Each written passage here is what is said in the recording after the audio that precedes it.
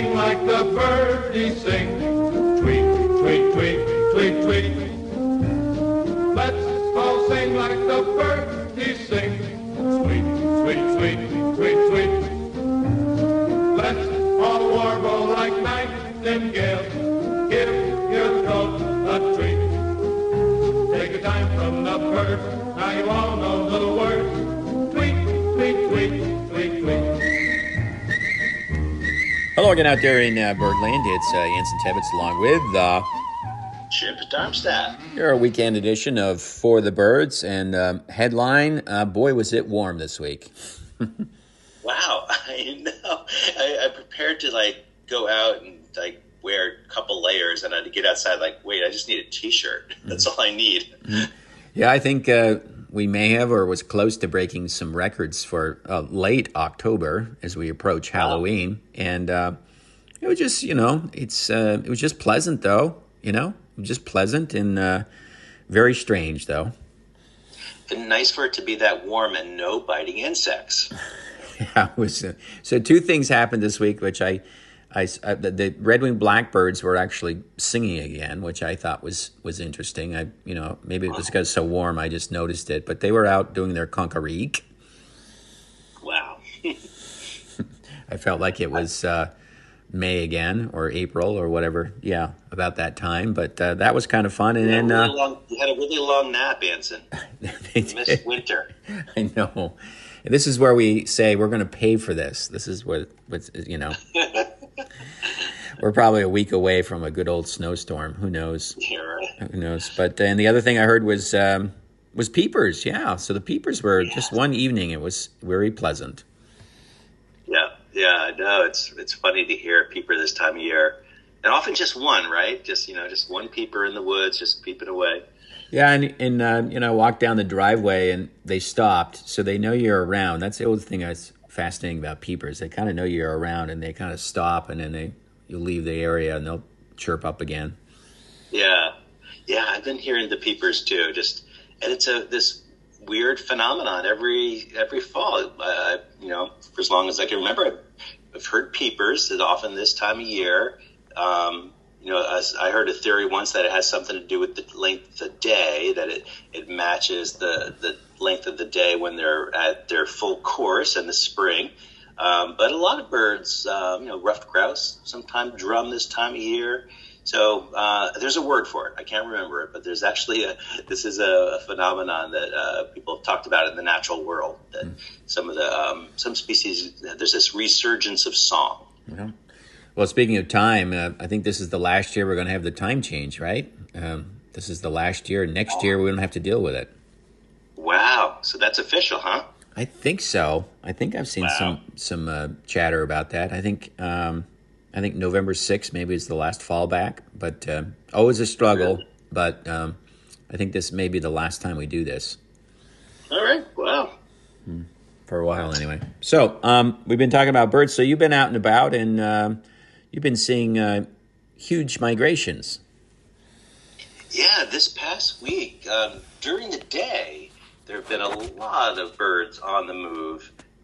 And living in the Champlain Valley, I think I'm maybe noticing it more. In addition to the geese, seeing flocks of blackbirds, flocks of robins, and those are both species that migrate during the day. Most of our warblers and sparrows, most birds are migrating at night, but there are species, blackbirds and robins among them, and geese, of course, that migrate during the day. So you can really see migration in action. Often, you go to bed, you wake up the next morning, all of a sudden, wow, there's a bunch of birds in the neighborhood that weren't here yesterday. They've migrated overnight. But with the diurnal migrants, you can actually see them do their thing, which is really exciting. Yeah, I think I mentioned last week the bluebirds were going through, but you saw a big flock of grackles. Yeah, that was remarkable. I was actually birding with some friends up in the Northeast Kingdom, and was heading back home, going through Orleans County, and my son Sam, stopped the car because there was this huge flock of grackles. I've never seen anything quite like this in Vermont. We were driving along some cornfields, and when so we noticed that there was a huge flock of grackles, and when we got out of the car, we could see them up on the ridge to our west, and they were streaming off the ridge, all heading in the direction of this cornfield. And it was really hard to count the birds; it was impossible. But we thought there were 1,000, so I think we put down 3,000 on our checklist, because there were just so many, and they were making an amazing racket. And they'd fly down into the cornfield en masse, and then they'd all erupt out of the cornfield, and the sound of their wings beating was remarkable. So it was just quite a spectacle. And we scoured the flock looking for what else might be in with the grackles, and it turned out it was just a flock of common grackles, no other species mixed in. Although as we drove just a mile down the road, there was another big flock, this time red-winged blackbirds, about 600, 700 red-winged blackbirds, again in a pure flock, no grackles in the flock or rusty blackbirds. So anyway, that was remarkable to see such large group of these migrants. Yeah, you occasionally in the summertime see one or two on the lawn or whatever, but the grackle is kind of a neat bird.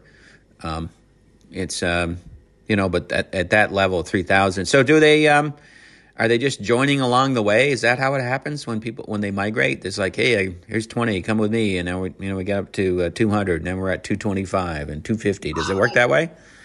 I wonder. Yeah, I mean, they're obviously migrating together, but they all can't be starting from the same place. So I think you're right, Edson. I think they're probably like joining the flock as they go south.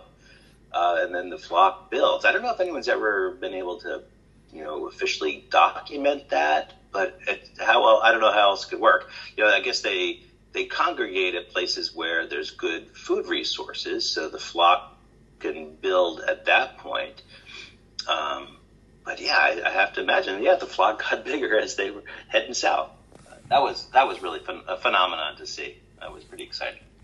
Good stuff. The good old grackle. We're talking about the migration. We talked about a big flock of probably 3,000 grackles headed south. What else is moving along the way? I saw we're probably at the tail end of the hawks, right? Most of the hawks have moved through. Yeah. Broadwings are gone. Accipiters, Cooper's hawk, sharp-shinned hawk are still moving. Harriers, bald eagles. So there's definitely raptors still on the move, red-tailed hawks. Still early for rough-legged hawk. Haven't heard any reports of those. But yeah, definitely a hawk still on the wing. Saw some red tails the other day. Definitely seeing Sharpies and Coopers. But yeah, the big push of broadwings is definitely over. And now it's also waterfowl coming through as well.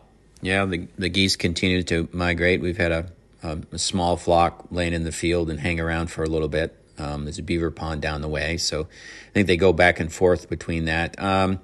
Also saw, I referred to it as the harrier. That we have one of those that flies along the field here. It's probably, I don't think it will stay the winter, but it's kind of a cool bird. Yeah, they're fun to see. They're common in the Champlain Valley, but you could see one almost anywhere in Vermont. And I don't know. I think they may occasionally overwinter in Addison County, but I think most of them migrate out of the state. And then you see both the male and the female. I love the males are this really beautiful gray color, and females and young birds are brown. Both have the white rump, long tail, long rudder-like tail. Fun to watch them hunt as they fly way low over the fields looking for rodents. I don't know if you've ever noticed, Hazen, too. They have almost like a facial disc, like an owl, and I think they have good hearing as well as exceptional eyesight. Well, I'm always impressed they can fly about 2 feet off the ground at high speeds, and of course the white tail is the one that's is the giveaway for it. But that's nice to have a raptor that's easy to identify like that. You bet. Well, we've come to the end of the show. Everyone have a a safe and productive weekend. And we'll be back next weekend. Until then, I'm Anson Tebbets. I'm Chip Darmstadt. For the birds. Let's all sing like the birdies sing. Tweet, tweet, tweet, tweet, tweet. Let's all sing like the birdies sing. Sweet, sweet, sweet, sweet, sweet. Let's all warble like nightingales. Give your throat a treat. Take a time from the birds. Now you all know the words. Tweet, tweet, tweet, tweet, tweet.